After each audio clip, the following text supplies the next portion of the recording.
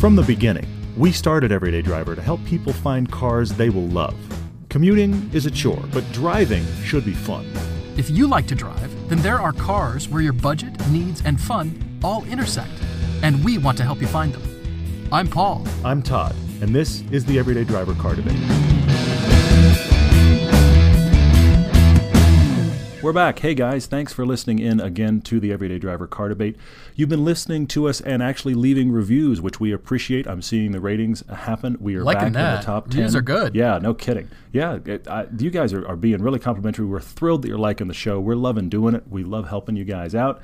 So, we've been in the iTunes top 10 a lot. We're growing on Stitcher. So wherever you're listening to us, please leave a review. It is helping, so thank you for that. Oh, yeah. Yep. We're headed in a new direction for the next, I guess it's actually going to be 4 weeks. We've got, instead of just car debates from people, we are taking a recommendation from one of you. One of you recommended and said, hey, I've got a question. Could you talk about the Enthusiast brands or the Enthusiast cars from every car maker? There's a chance we'll miss something in there. You know we're going to miss something once we start talking about this. Yes, in our ongoing quest to be imperfect, we will definitely miss something. But nice. what we've decided to do, the only way I know to tackle this, we've decided to just kind of go through the listing of all the car makers that we can think of sold in the U.S. We're going to go alphabetical. We're just going to go through about 5 a week. So tonight we have Acura, Audi, BMW, Buick, and Cadillac. We're going to talk our way through all of those. And part of the great thing about this, I don't know if you thought of this, Paul, but we keep getting in a bit of a rut on this show. Yeah, I agree. We've been recommending. There's 2 or 3 cars that we keep recommending over and over for a particular price range, and I'm going to avoid saying them today. However, here's the thing.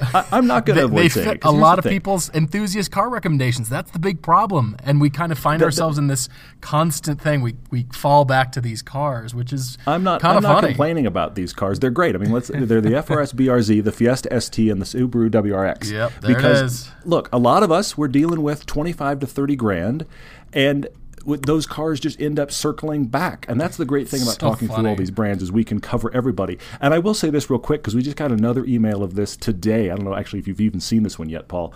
So here's my comment, just kind of blanket comment before we dive into this. If you're writing us or about to write us or have written us with a recommendation that says, hi guys, I need something all-wheel drive and fun that's $25,000, I'm just going to cover that right now.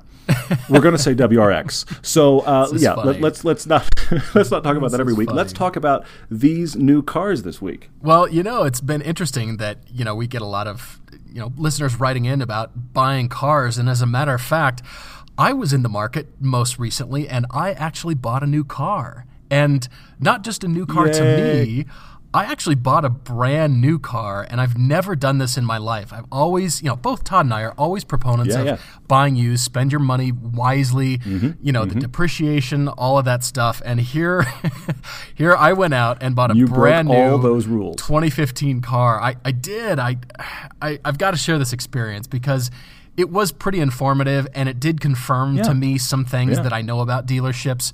But I actually had a great experience, which I'm thrilled to tell everybody. I had a good dealership experience from top to bottom. And I will give a shout out to the dealership but when I get there. But I do want to start, back up a little bit, start out and saying, you probably know this by now. I've moved, and so both Todd and I are in the Utah area. And we are doing a lot more shooting here. Of course, we're still going to be traveling to L.A. a lot for various press cars and just changing up the roads and that kind of thing that we drive on. It's going to allow us to do some things that nobody else is doing that can be very uniquely us, which is really cool. We're excited about that for sure. But since I'm now actually not in California anymore, the Porsche Cayman is hopefully sold here shortly, which pains me to say because I love that car, but craziness. I'm hoping for more fun cars in my life, sharp sports cars. Of course you will. That was the car of that season. Look, I'm going to say, I've said it to you before, I'm going to say it to you again. There is nothing wrong with selling a car you still like. You don't have to hate your car to sell it if you're planning on moving on to a new car experience. I mean, it's the joke you make about, thank God the press car just went away. I mean, it's on a larger scale, and yes, your Cayman is awesome, and I'm the first to defend it. But there's nothing wrong with selling the Cayman, and I know down the line you're already talking to me about it. You're already talking about other fun cars, so I have no doubt it'll happen. But go on. Well, it was those words that you said that helped me kind of let it go. You don't have to dislike a car to sell it. And that actually helped me just let go of it and release it and say, okay, I've owned it 4 years. I love it. We drove it for the show. We reviewed it. It was awesome, but it's sort of on to what's next. There's more fun cars coming out, and it's sort of, what's next. But, of course, my needs are changing. I cannot drive a Cayman on Michelin PS2s that are really sticky rubber in the ice and snow here. And so I'm going, all right, I started out all over the map, and Todd knows this. Yes, you did. I was initially thinking Porsche Macan. They're awesome. I love them. Of course you were. I initially gravitated towards Porsches, and then I thought, they're cool.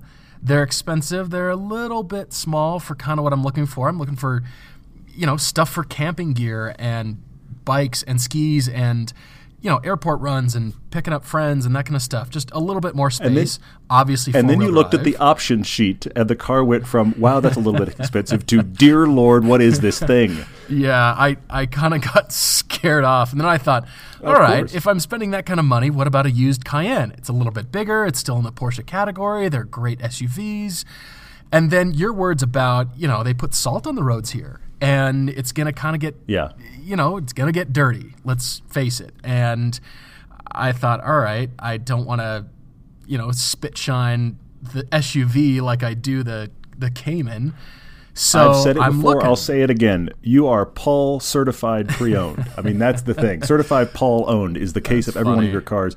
You keep them in a condition of cars I've never seen. So you with a new car is borderline OCD.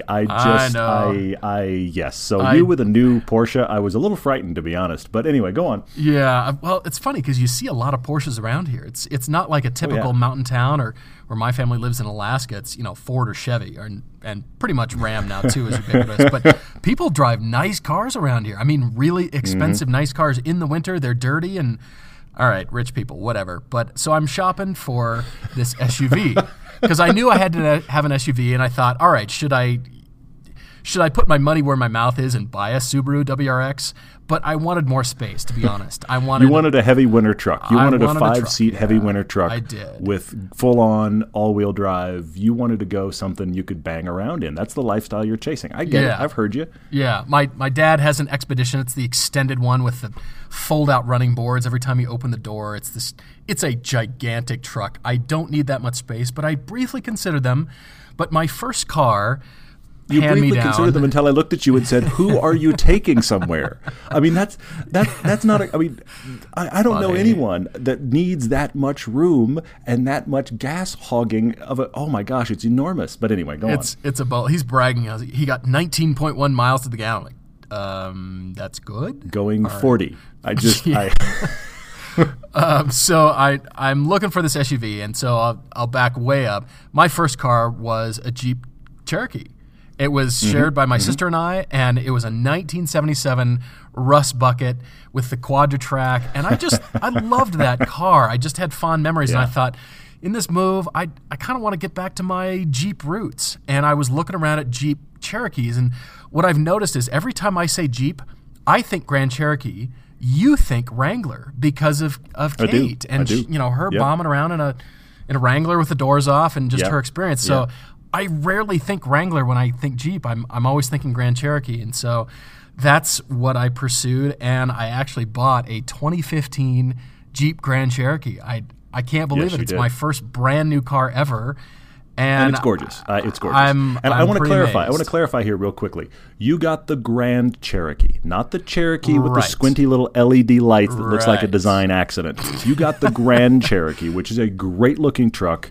Yeah. I think you made a great choice. I mean, you considered, I realize that you and I have walked this path, but not everybody's been with us.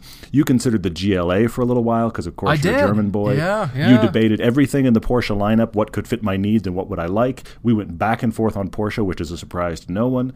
But I did think it was interesting. You kept coming back to the Jeep Cherokee, and I was like, why not, frankly? And I think you've made a fantastic choice. That is a beautiful car. I'm very impressed across the board with Chrysler, how they've bounced back since the bailout. Their cars across the board, as they've all recycled, have been great. Yeah, they really have. Every time we drive a press car, we recently drove the Hellcat. That video is coming out shortly. Every time we drive one of these cars from Fiat Chrysler, we look at each other and think, this is really quite good. I could actually see myself owning one. And here here I do now. So thanks to our friends at FCA, and I actually own a Jeep now. So I'm amazed. I'm really excited to congratulations. The life change that having a bigger car brings and that kind of stuff. And fun cars will be, again, in both of our futures. We'll see what's next, so I'm looking forward to that. We're, of course, bouncing more ideas around for the next sharp, fun car. But yes, of course, you're already shopping for that, and I'm already jealous. But moving on, I also want to mention, just to close the loop as well, of course, Paul has just bought himself a brand new Jeep Cherokee for, hey, I want to bang around in all kinds of nasty weather. And the first thing he did, the first option he bought was Blizzaks through Tire Rack. Yeah. So I'm just saying, I got my opportunity to say it again. You need yourself some Blizzaks from Tire Rack, and that's how you get through the winter. It's not your drive wheels. It's your actual tires, ladies and gentlemen. So I'm going to go into that. But since we're talking about brands, let's transition to brands and start talking through this. It's kind of fun. I'm actually excited to do this. I am too. We did establish a couple of rules, kind of ground rules for all of these car makers as we go forward. And again, we're going to go through the car makers alphabetically, but here are the two ground rules we gave ourselves. One is cars that can be used, of course, they're used. They need to be under 50 grand. You could go out and buy one right now for under 50 grand, so they will be used options. However, we're not going to go farther back than 10 years. So that's 05s and newer. Because, yes, you could go buy a 20-year-old fill in the blank, but you are rolling the dice on reliability. There are certainly good cars that are older than that. I own an 05 right now. I'm still looking at cars older than that when I start drooling on certain things. So it's just, that's much more of a gamble. So we're going 10 years back, under 50 grand, and we're starting with what is worthwhile to buy for an enthusiast out of Acura. I thought about this a lot, and, of course, the first thing that pops in my mind is the NSX. I quickly looked it up, and indeed, 2005 was the last year. They made very few of them, of course. So, all right, let's get the NSX out of the way, of course. Those are going to be, of course, the most expensive, used cars. They're probably the lowest mileage. I actually like the prior generations with the pop-up headlights that you and I drove. I prefer that generation. Still an Acura NSX, but great cool. car. And that is the vague exception to the 10-year rule because here we've already broken our own rule. But on the edge there, but because you could get one. The under 50 grand ones are going to be older than 05 probably, but you really kind of can't go wrong with that car. That is an obvious inclusion. It would be a glaring omission otherwise. I'm glad you brought it up. Yeah. I also thought about the third generation TL. And I really liked it when Acura used the Type S nomenclature because they got a lot of power out of those V6 engines. And I really like that car. I actually like it better than the one that needs rhinoplasty, the second or the fourth generation. You're talking the 03 to 08, which I totally agree with you. Yeah, that was really the top of my list of ones to think about in Acura, and I agree with you. Type S if you can. That Acura TL is a beautiful car, still a beautiful car. Is one of the best looking, I think, just classy front-wheel drive designs of probably the last 20 years. It's a spectacular design. It just looks great. If you don't get the Type S, it is still a good car to drive. Yeah. But the Type S, if you can find it, is even better. It's that one's a stick shift, if I'm not mistaken, and you've got good power out of it. The Type S is kind of a unicorn, but that is a great enthusiast four-door, no question. And under 50 grand with that car, yep, you could definitely do it. I kind of feel like we forget about that car when we're making recommendations on the podcast here. I kind of feel like we should, go back in that category of, Infinities and Acuras that competed in that arena. Of course, they're front-wheel drive, but they had a lot of power, and they're great cars. And now that we're bringing this up, I kind of feel like we forget about it a lot of times. And well, that TL, those were cool. That generation TL, I can't recommend more. I mean, that's a car that anybody I know that's owned one. It's been a great car. It's a good-looking car. Yeah, I've got that one on my list for sure. Also, of course, the RSX. Yeah, we can't forget the RSX. Guy. We can't move on from Acura without that car. That is a fun little chuckable, Honda Civic alternative, but it is under a Honda. It's much better looking, I think, than the Civics have ever looked. You can get it 6-speed, maybe. Yeah, I didn't get it manual. Is it a 6 or a 5?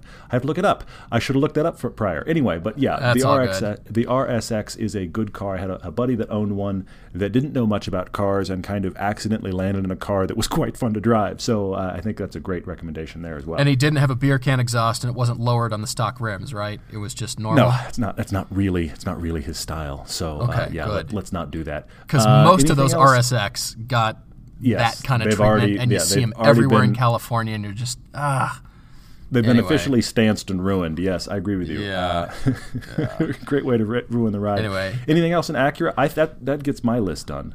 Yeah, honestly, I couldn't think of. I'm going through the other cars in my mind, and Acura is in a lot of ways up there with the Lexi from that era. They're just sort of a lot of vanilla going on in that category. I mean, they had the TSX as well, and that was a rare stick shift car. That was their alternative to the Honda Accord, but ultimately that's just what it is. The European Honda Accord is all that is. Exactly. It's just slightly smaller. I don't know that that's an enthusiast car. It is a good car. It is a worthwhile car, so it's not one to forget. I feel like Acura as a brand is the unsung luxury car maker. In spite of the fact that kind of rhino shield thing has ruined a lot of their cars of late, you can get a fantastic car out of Acura just about shopping anything that they sell, but they're not all enthusiast cars, and I think we've listed No, they're not. Ones. They're kind of going all-wheel drive with everything, as is Audi, so you like that nice little segue there for the next car. Hey, there you are. List, you're into Audi. Which is deep into Audi now, so of course the R8 is... I'm sure top of both of our lists. We keep talking about the 08 R8. 50K. Hang on. Can you get that for 50K? I thought they were still 70 or so. Even the first gen R8s. If they're 50K, I'd have to look it up, I may need to reevaluate my life. I'm just putting that out there. Reevaluate your decision making paradigm. Yes. I may just need to figure out how much I can sell and not eat. But I mean, I'm glad you brought it up. Fantastic car, but I don't think we're going to touch that for 50K. Okay. Well, you know what shares that engine is the RS4 from 07. Thank you. It has that engine, and those are definitely under 50K. You can absolutely get those for 40, probably between 40 and 50, depending on the mileage and the. You could get them for less than that if you shop smart. That's the top of my list is the RS4. Those things that sound is a fantastic. So great. They sound great. They look great. They're that great German tuner car look, like factory tuner car look, where it's the same sedan, just a little bit angrier, and it just turns your head that little extra bit. Yeah. And they're fun to drive. They've got a great engine, and you don't see that many. I swear, you see 10 times more M3s than you ever see RS4s. So if you find a nice RS4, that car is a find. That car is fun. That no question. That's top of my list from Audi for sure. You know, I was also thinking about the B5 body style of the RS4 from 2000, 2001. I thought of that car, and then I realized, it doesn't fall in our 10-year category. It's old. Yeah, it's older. I mean, that's interesting, but it's older. Really cool, but it just doesn't fit. Because I was trying to think, what other is in the Audi lineup from the past 10 years. They've got good turbocharged engines in there, but as an enthusiast car, I suppose the S4 with just the naturally aspirated V8 from 07, 08, somewhere in there. It's the S4 with a V8. That's probably a pretty fun car. Have not driven one of those yet. We should drive one of those, actually. We should get one on the show. I mean, it's a good car. I mean, here's the thing. The thing in general about Audi, I will say this. Obviously, they make really good German sedans, great interiors. They are good cars. They're not all enthusiast cars. Certainly, here's the mistake of German car buying a lot of times is people will stretch and get into the base German car, which, yes, it's a German car, but typically it's not an enthusiast car. And so, like the A4, nice sedan, not an enthusiast car.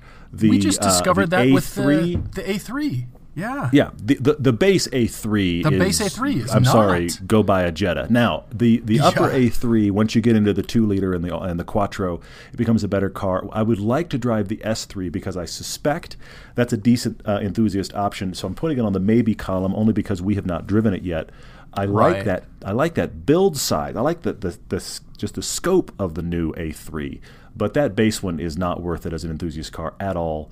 No. However, I will break my don't buy the base Audi if you're an enthusiast rule for one car, and that is the A5. I think the A5 is a halfway decent enthusiast option, even in the base model. Obviously, the S5 is an interesting car. Yeah, I was going to say the S5. You can get one, even with a V8. Yeah, you can get one for sure under those 50K. Are under 50. Yeah, there's no question now you could buy a used one for under 50. However, the A5 is not a bad enthusiast car either. Now it's not great, but I remember the first time I drove one is actually at a Motor Press Guild track day, and I remember being halfway around through my session and thinking, wait, this is the A5? This is just the A5?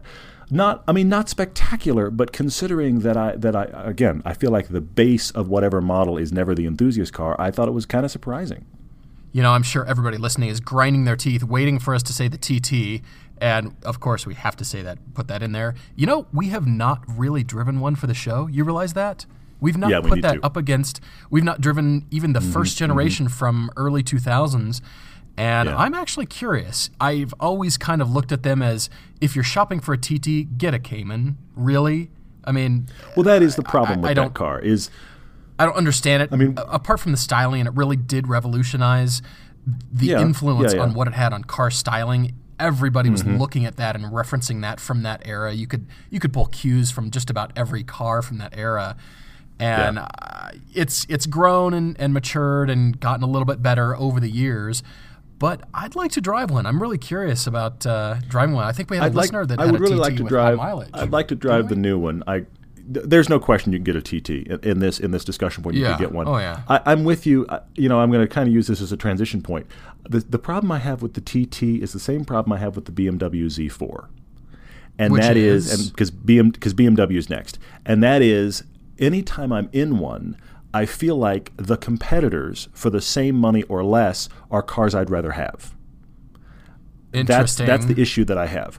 Because I've driven 2 or 3 different flavors of the Z4, and I always have the same conclusion you do, which is if you're buying the base one, buy a Miata or an S2000. If you're buying the upper one, buy a Cayman.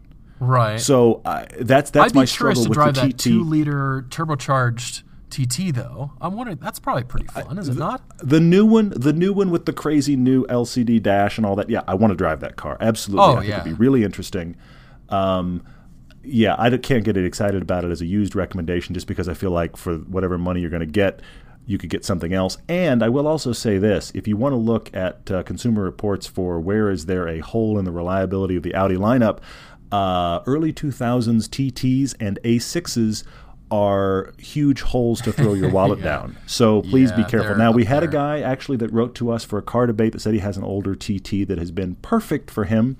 I will count him as the exception to the mileage, rule. As I remember. Yeah, I'll count him as the exception because I have not heard good reliability things from anybody else I knew that owned an early one.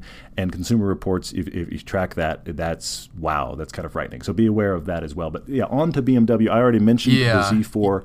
Interesting car. I've driven it on the track in a lot of flavors, and I like it. I just always felt like for the money, I wanted to be in something else. It's an expensive car. I remember driving that 335i. It's fast. It's fun. I'm going, if you've got, what did that price out at? Wasn't it pushing like over $50,000? Like with the big engine. Oh yeah. The newer the 335. The new ones are definitely. As I remember, that was a pretty expensive car, and I really like the dynamics on the track. I really like the new styling, especially with the retractable hardtop. But I don't know if they're probably under 50 by now used. But they are, and then of course they had the Z4 was interesting. Yeah, then they also had the little turbocharged 4 in that as well, and I drove that and good. But again, I started to debate should you be in a Miata at that point. That was at least my question. I suppose the Z4 is a little bit bigger, and don't forget the Z4 Coupe. That's I love your term, that's sort of a crazy, weird unicorn, hard to find. You don't see those around very much, but they're intriguing. I thought. If you can it's find like one of those friends that owns a pickup truck. It's if you nice can find for one you of those, to own. that's a really interesting car. I agree with you. It's got a uniqueness factor that makes it something really worth considering. Because of course it's got the dynamics of the rest of the Z4 lineup. I also think because a lot of people didn't buy those and don't know what they are, I feel like they're one of those cars that has depreciated probably more than it should have. So I think you could probably find one of those coupes, and if you can, that could be a really good buy, actually. Speaking of current BMW things, I think we should bring up something that you can buy new, under $50,000 in the BMW lineup, and that we can't forget this. That's the BMW 2 Series. Oh, yeah. We drove that at Track Day and discussed it on, that was episode 14, I believe. About I think just you're right. our, the our track day brief, episode. Very brief drive with that car, but we need to drive that a lot more extensively. But I think both of us came away very impressed. Well, and we were pushing it hard on the track, and we've actually recommended it to some people since then. I mean, the truth of it is, I've said it before, and I should say it here too while we're talking about it, and that is, I think the 2 Series is the secret car in the BMW lineup. I feel like it's the one that is the secret enthusiast car at any level. You could buy we were driving the base one. I mean, it had a lot of stuff on it, of course. Yep. But I think I'm not talking even the M version. I'm talking, we had the base, what was it, 228? Yeah, it was just the base version. We were impressed. I sure liked it. And I thought, man, that car impressed me. Of the cars we drove that day at track day, that was high on my list. It was up there. I think it was top 5 for me too, and I think it's a real surprise in the BMW lineup as the 3 Series has gotten not only larger but more expensive. If you're curious for that mid-30s getting a genuinely fun to chuck car, and that's because it's smaller and cheaper. Yep. I think you got to look at the 2. Not only can you get M3s, of course, under $50,000 now, you can get the M5 with that V10. Yeah. I don't know how much of an enthusiast car it is. I think it feels probably like a big lumbering car. However, that V10 revved above 8,000 RPM, which has got to be pretty fun when you're driving that thing. If you're looking for an enthusiast big sedan, big sedan, you have to consider that car. But we're not talking about small enthusiast cars now at all. We're talking about things in that category like we drove the Chevy SS and the SRT Charger. It's that kind of big sedan that can hustle. That's where the M5 falls, which may be bigger than the typical enthusiast option. But it's worthwhile. But you're right, the M3s have got to be in here. And for under $50,000, you can get... And 10 years back, you can get 2 generations. You could get the E46 at the $25,000 price point and the E90 at the $45,000 price point. So you've got 2 generations of M3. That E90 four-door, the E92, just turns my head. They're so rare that we drove the blue one for the show, and I've seen black ones and silver ones. They turn my head just like crazy because I know what they can do, and they're fabulous cars. They are great cars. I would love to have one of those. And of course, the E46 is one of those, like the S2000. It's one of those, enthusiast halo cars that can do no wrong by those that love it. It is a great car. Don't get me wrong. Yeah. That inline 6 in that car is great. It's got fantastic handling. I would definitely say avoid the SMG. Now, there's somebody out there right now listening with an SMG going, "No, the SMG is awesome. Right. You need to learn how to drive it." I'm sorry. Learn how to drive it and automatic are not supposed to be in the same sentence. So just get the stick shift and move on. Plus, the replacement costs on the AMG are a bit frightening if something goes wrong. Yes, it can be a great gearbox. Yes, I take your point. Yes, the SMG, it can be a great gearbox, but I would just say get yourself the 6-speed. Enjoy an E46 M3 would be really cool. E90, you can't go wrong. However, I got one more that I thought of. Okay, all right, go. In that E90 body style, the 335 IS. Oh, yeah, turboed, you're right. More torque than the E90 M3. Obviously not as much horsepower, but more torque. Right. Watch our review of it. It's subtle. It's got the black mirrors and the black exhaust pipes, and not a lot to identify the IS. It's got some interesting kind of unique wheels for that car. You could probably find one of those. That is a find where it's not an M3, plenty of power, good chassis dynamics. 335 IS is a worthwhile consideration. Like it. Well. I'm glad you said that because I forgot about that car, and that was an interesting review. You don't see those around very much either. I mean, BMW is known for making very hyper niche vehicles. That is definitely one of them. But I'm glad you said that. We should move on to Buick though, and I'm scratching my head about. All right, enthusiast car and Buick, are those to be used in the same sentence? And you're right, there is one. We drove it. That was a 2012. Was that right? 2011, 2020. I think it was 2012. 2012. Buick and that Regal was GS. Regal GS. I actually remember because I had my Audi A4 at the time. I thought if I were shopping for an A4, I would consider the Regal GS. I liked it better with the styling as the Opel, what was that? Insignia, Opel, wasn't that it? Insignia, yes. Was it yeah. Insignia in Europe, and even here, the styling that they did, I really like that. And it's still on sale. I looked up Buick's website. They're still selling it, and it's up to about 260 horsepower. Yeah, can you get that 6-speed or all-wheel drive now, both of which I know are offered overseas, but I forget if they actually brought those options. I know you can get the manual transmission, but I think I think it's only front-wheel drive still. I don't know that they went all-wheel drive. That is, seriously, if here's a weird correlation. You know what I feel like that GS is? I feel like that is in the same category as that Acura TL we talked about at the top of the show. Yeah, I can see that. It's that car nobody thinks about, but if you get into it, it's a great front-wheel drive car. It's interesting to look at. It's a good car across the board. We made a joke in our review. I remember that there's the GS button that makes it extra sporty. It should only come that way. It should only come that way. But break it off seriously, with a screwdriver. Because of course it resets every time you start the car. Don't do that. Yeah, I told you to be sporty. Stop it. That's funny. But I'm sure there's a fuse somewhere you could pull and just leave it. But anyway, the Regal GS, that pretty much ends our discussion of Buick, and we're moving on to Cadillac. All right. Well, I could also actually only think of one really truly enthusiast car for this 10-year period. We've driven the ATS, we've driven some of the newer stuff. We've not driven the V Series, but you remember when the 05 CTS came out, they came out with the V, and that's really when Cadillac started off with V being their performance division.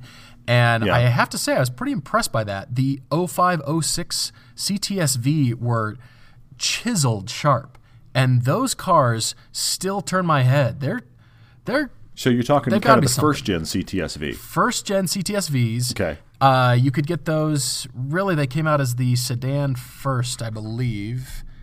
Trying to think. They did have a coupe as well. Did they make a coupe of that one? Sorry. They? Clearly, Yes. more research should have been done. But starting in that 2011. CTS-V, great. The coupe that you're talking about is the next gen that we drove. The 05, 08 is like the end of the first gen. The boxier, bigger headlight CTS. Yeah, right. Is the early 2000s, and that had a nice V8 in it. But I had heard a few horror stories on reliability on that car. I can't speak from personal experience. I've just heard a few. What else can go wrong here? But yeah, there's a lot of power for the money there for sure, and decent chassis tuning. Interesting. Those were expensive cars when they first came out. I mean, I like that. But I think the next direction for Cadillac, though. I think the next standard. Yeah, I think the next gen, the generation, right? Because the new CTS came out 6 months, a year ago. The gen right before that we drove the coupe of. That CTS-V is actually, now we're getting bigger. We're getting toward M5 size again. That is a worthwhile enthusiast consideration. If you really want to go enthusiast, though, and when I say enthusiast, I almost mean auto journalist, you have the CTS-V wagon with the 6-speed. Ooh, yes. Glad you said that. That is, even just the wagon, the non-V wagon, you don't see those anywhere. And they're really interesting. But granted, they are. only car journalists lust after wagons. I don't know what happens. I don't know why. I guess it's because we drive so much that's just a unique car. But the CTS-V 6-speed wagon, I know, I do too. The CTS-V 6-speed wagon, that is, seriously, that is practically the reason I sometimes refer to cars as unicorns. That is a poster child for that idea. Yeah, it is. Yeah, it is. I went to a car show. It was Cars and Coffee. I can't remember if you were with me or not, but I saw that wagon, the CTS-V wagon, with the Hennessy badge on the back of it, and it had the overcam, the trash can sound at idle, and it had 700 or more horsepower, and it was just like, it was cool. Come to destroy everyone. Yeah, I thought it was like, all right, wagon, bring it. I love that. So I will say in the current lineup, brand new though, you've got to consider the ATS here. The ATS absolutely. Handling wise is no question an enthusiast car. Well, with the magnetic ride lower control, priced, you have to get that. Yeah, but in the lower priced base world, I think it trounces everything else in the market. I think it handles better than everybody. Now, obviously, you can start to trick out your Beamer with the special sports suspension and blah, blah, blah. But, I mean, at that point, you're 10, 15 above what the Caddy cost you. That ATS with the magnetic ride control, I was floored by that car. When we did our review, what was it? It was the 3 Series, the ATS, and the Lexus IS. Lexus, yeah. Whoever was in the ATS on that Canyon Road was steadily leaving everyone else. It didn't matter. Whoever got in it, put it on the sports setting, and that car started to steadily walk away. That wasn't by virtue of power either, because no, not at all. That BMW had a wall of power, and it was just that magnetic ride control that transformed the car. Yeah, I remember both you and I were shocked at how well that car handled. Whoever got in that car, a few things wrong with the car, the Q system and other stuff we didn't like, but handling. Well, alone, wow. In that lineup, the BMW trounced the Caddy and the IS for that matter in sheer powertrain, the engine and the drivetrain. Yeah. But and that was kind of the Caddy's weak spot. The engine was okay, and the drivetrain in automatic was not sporty enough. But handling-wise, that car is a find. I guarantee you. You may think Cadillac really better than the Beamer, but in that base world, for talking about throwing a car around, ATS, no question, don't overlook Cadillac. Yeah, I'm trying to rack my brain here thinking of other enthusiast cars, and I feel like we're missing something. So if you're listening and we missed something, apologies. Please write and tell us what you think is the enthusiast cars. Well, any of the categories that we mentioned. These are the ones for this podcast. So we're going to wrap things up at this point and move on talking about the mid-engines and mountains piece. We're getting great feedback on that. Please leave some more reviews, as you mentioned at the top of the podcast. We're getting a lot of reviews, but looking for more on that. If you've seen it on Blu-ray, definitely write us a review on the Amazon page. We'd love to hear your thoughts there. If you saw it on Vimeo, a lot of you are really liking that interface. We do too. Vimeo's really figured that out. If you're watching it on Vimeo, leave us a rating there. Thank you for your thoughts there as well. And of course, share it with others that might be interested in those three cars or just our work in general. And of course, we also do video that's free. Yes, we did. We just released, actually, the night we're recording this, we released the Countach the same day we're recording this. So hopefully you've watched our Countach review. We have Hellcat and Z28 coming up, so make sure you're subscribed there. That review is going to be fast. It's going to be fast. Hellcat Z28. We've got to talk about that on the podcast. We've got to tell some stories. That was not a slow day. That's very true. Oh, my gosh. If you're looking for us, it is /EverydayDriver, wherever you are, Facebook, Twitter, wherever you are looking for us, you can find us there. We do have our own website, everydaydriver.com. It doesn't have a lot of stuff on it, but Countach being an example, we do have articles sometimes that accompany our video reviews. So if you're subscribed there or if you want to look there, you are getting other content that the other places are not seeing. So think of that as well. Thank you guys for listening and watching as always. Yeah, thank you guys for listening, watching, and we really appreciate it. We're looking forward to 2015 and driving a lot more interesting things. We're doing a lot of planning at this point and putting together some fun stuff.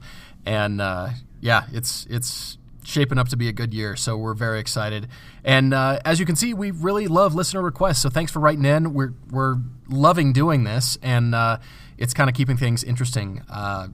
Just a lot of different suggestions, and I like that some various cars that we've forgotten about have come out of this discussion, which I'm loving. So again, if we've missed something, please write in. But anyway, I'm sure we've missed something, and we probably got something wrong too. And you're more than welcome to catch us on it. Feel free. We don't claim to be perfect, but we're here to help you out. So thank you guys for listening as always.